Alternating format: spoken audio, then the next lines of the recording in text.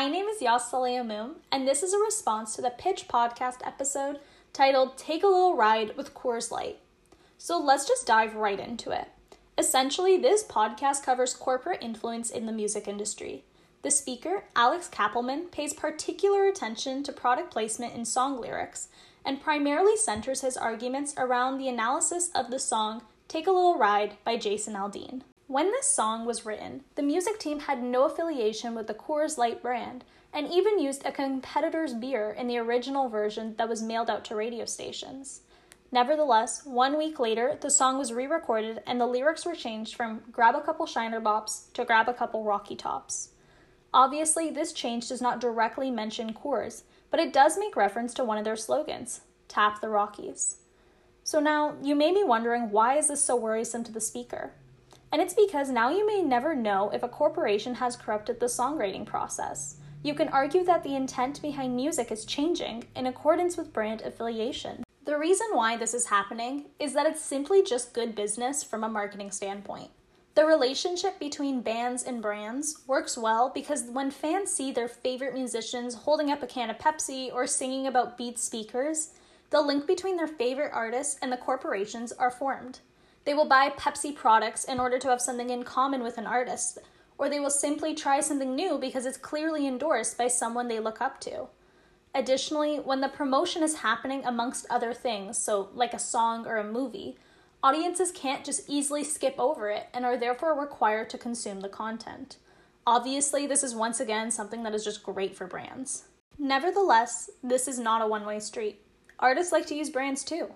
Whether it's for exposure, an extra paycheck, or additional benefits, musicians are looking to associate with brands as well. For instance, a Pepsi partnership between Calvin Harris and Ne-Yo gave both the artists massive exposure.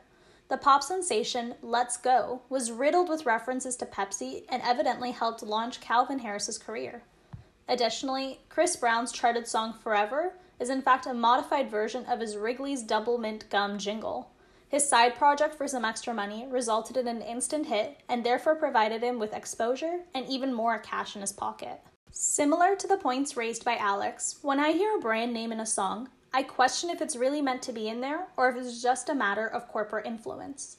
The speaker raised the point about the song My Adidas by Run DMC. As you may have guessed, the song is packed with mentions of the Adidas brand, and it's not hard to instantly question the corporate motive behind the lyrics. Nevertheless, shoes are a big part of the hip-hop industry, and Run DMC had no affiliation with the sneaker company at the time of the song's release. Seeing that a lot of music, especially rap, is about creating an authentic world for listeners, it makes perfect sense for Run DMC to reference something as relevant as sneakers in their work. In the end, the song's success did catch the corporation's eye, and Adidas rewarded the brand with an endorsement deal, a commercial, and a shoe line. Once I started to really think about this example, I couldn't help but picture an old Miley Cyrus rap. She was featured on the song 23 by Mike Will Made It back in 2013. So let's just have a quick listen to the first few lines of the song.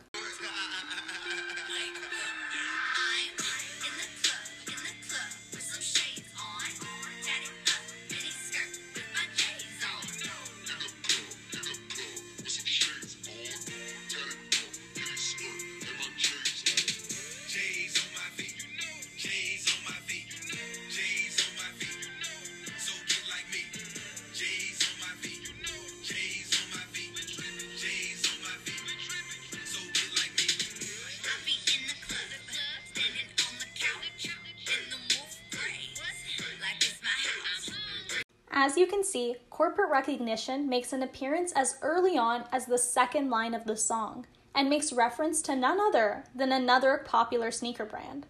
So you can see that the musicians are clearly singing about partying in their Air Jordans, and not only are they bragging about having J's on their feet, but Miley also makes particular reference to her Wolf Grays, a select Jordan sneaker with an embroidered 23 on the side. Now, this explicit tribute to the Jordan brand raises the question of the role corporate influence played in the songwriting process. Unfortunately, while trying to fit into the hip-hop world and show her appreciation, Miley has been accused of appropriating Black culture for things ranging from twerking to braids throughout much of her hip-hop career. Therefore, it is quite possible that her singing about the popular sneaker company Nike is much more than a paycheck to her, but rather a way of fitting into the hip-hop industry and mimicking Run DMC's approach to creating an authentic world for rap listeners.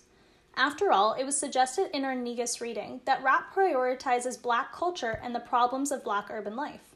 However, it does not deny participation in this to others. Therefore, seeing that listeners want to see themselves reflected in the music they are listening to, it is possible that Miley was just trying to blend in with this industry. After some research, it in fact does not seem likely that the musicians behind this hit song were compensated by Nike for their efforts. Additionally, the music video for 23 was also covered in blatant product placement. Aside from the obvious Nike Jordans on everyone's feet, a Beats Pill speaker spent a surprisingly long amount of time on screen, and Chicago Bulls merchandise was worn in almost every scene. This music video was honestly quite grand and most likely very expensive to shoot. Therefore, this is a great example of the benefits of brand affiliation. Partnerships are a significant source of financial capital that can be used to fund projects like this music video.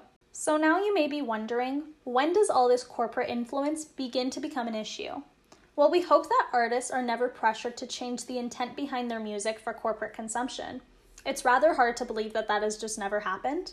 So instead, the real problem lies in situations when audiences see something that just doesn't quite fit.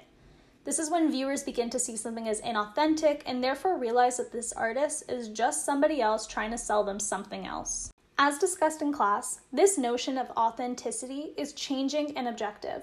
We make decisions of whether or not something seems authentic based on our pre-made assumptions of what each genre of music should consist of. If something seems to be fake or out of place, it ruins our experience and pulls us from the narrative that the artist is trying to create. In accordance with second-person authenticity, performers try to convey that they know what their listeners are going through and are trying to validate their experiences. It's basically when a performer is saying exactly what you need to hear and you feel like everything they're saying is directly addressed to you. This is perhaps why hip-hop artists like Run DMC reference things that are relevant to their culture, like sneakers.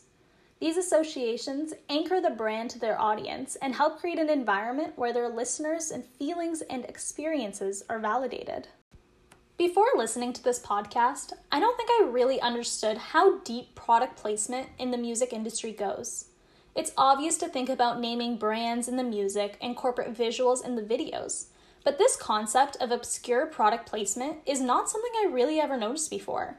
The idea of directly naming a brand to make an association makes sense and is obvious in society. However, indirect references surrounding logos and slogans seems like much more like a PR stunt, where corporations are secretly trying to get you on their side without you even realizing it. I feel like moving forward, I will be able to pick up on these promotions better and analyze if the artist's intent is commercialization, simply making music, or even both. In the end, the speaker honestly shared a lot of the same perspectives as me in concern to the future of the music industry and commercialization. He used many musical snippets across the podcast to demonstrate the songs and lyrics he was breaking down. Though he was alone for the majority of the podcast, he implemented some short excerpts from other speakers that helped emphasize his points and create smooth transitions. Lastly, in the final few minutes, he quickly introduced someone from the music industry for a brief interview. Here, he summarized my thoughts and concluded that though it is unclear what the future holds, it is safe to assume that band and brand collaboration is basically guaranteed, and these partnerships are now embedded in the industry. So, thank you guys so much for listening, and that's all I have for you today.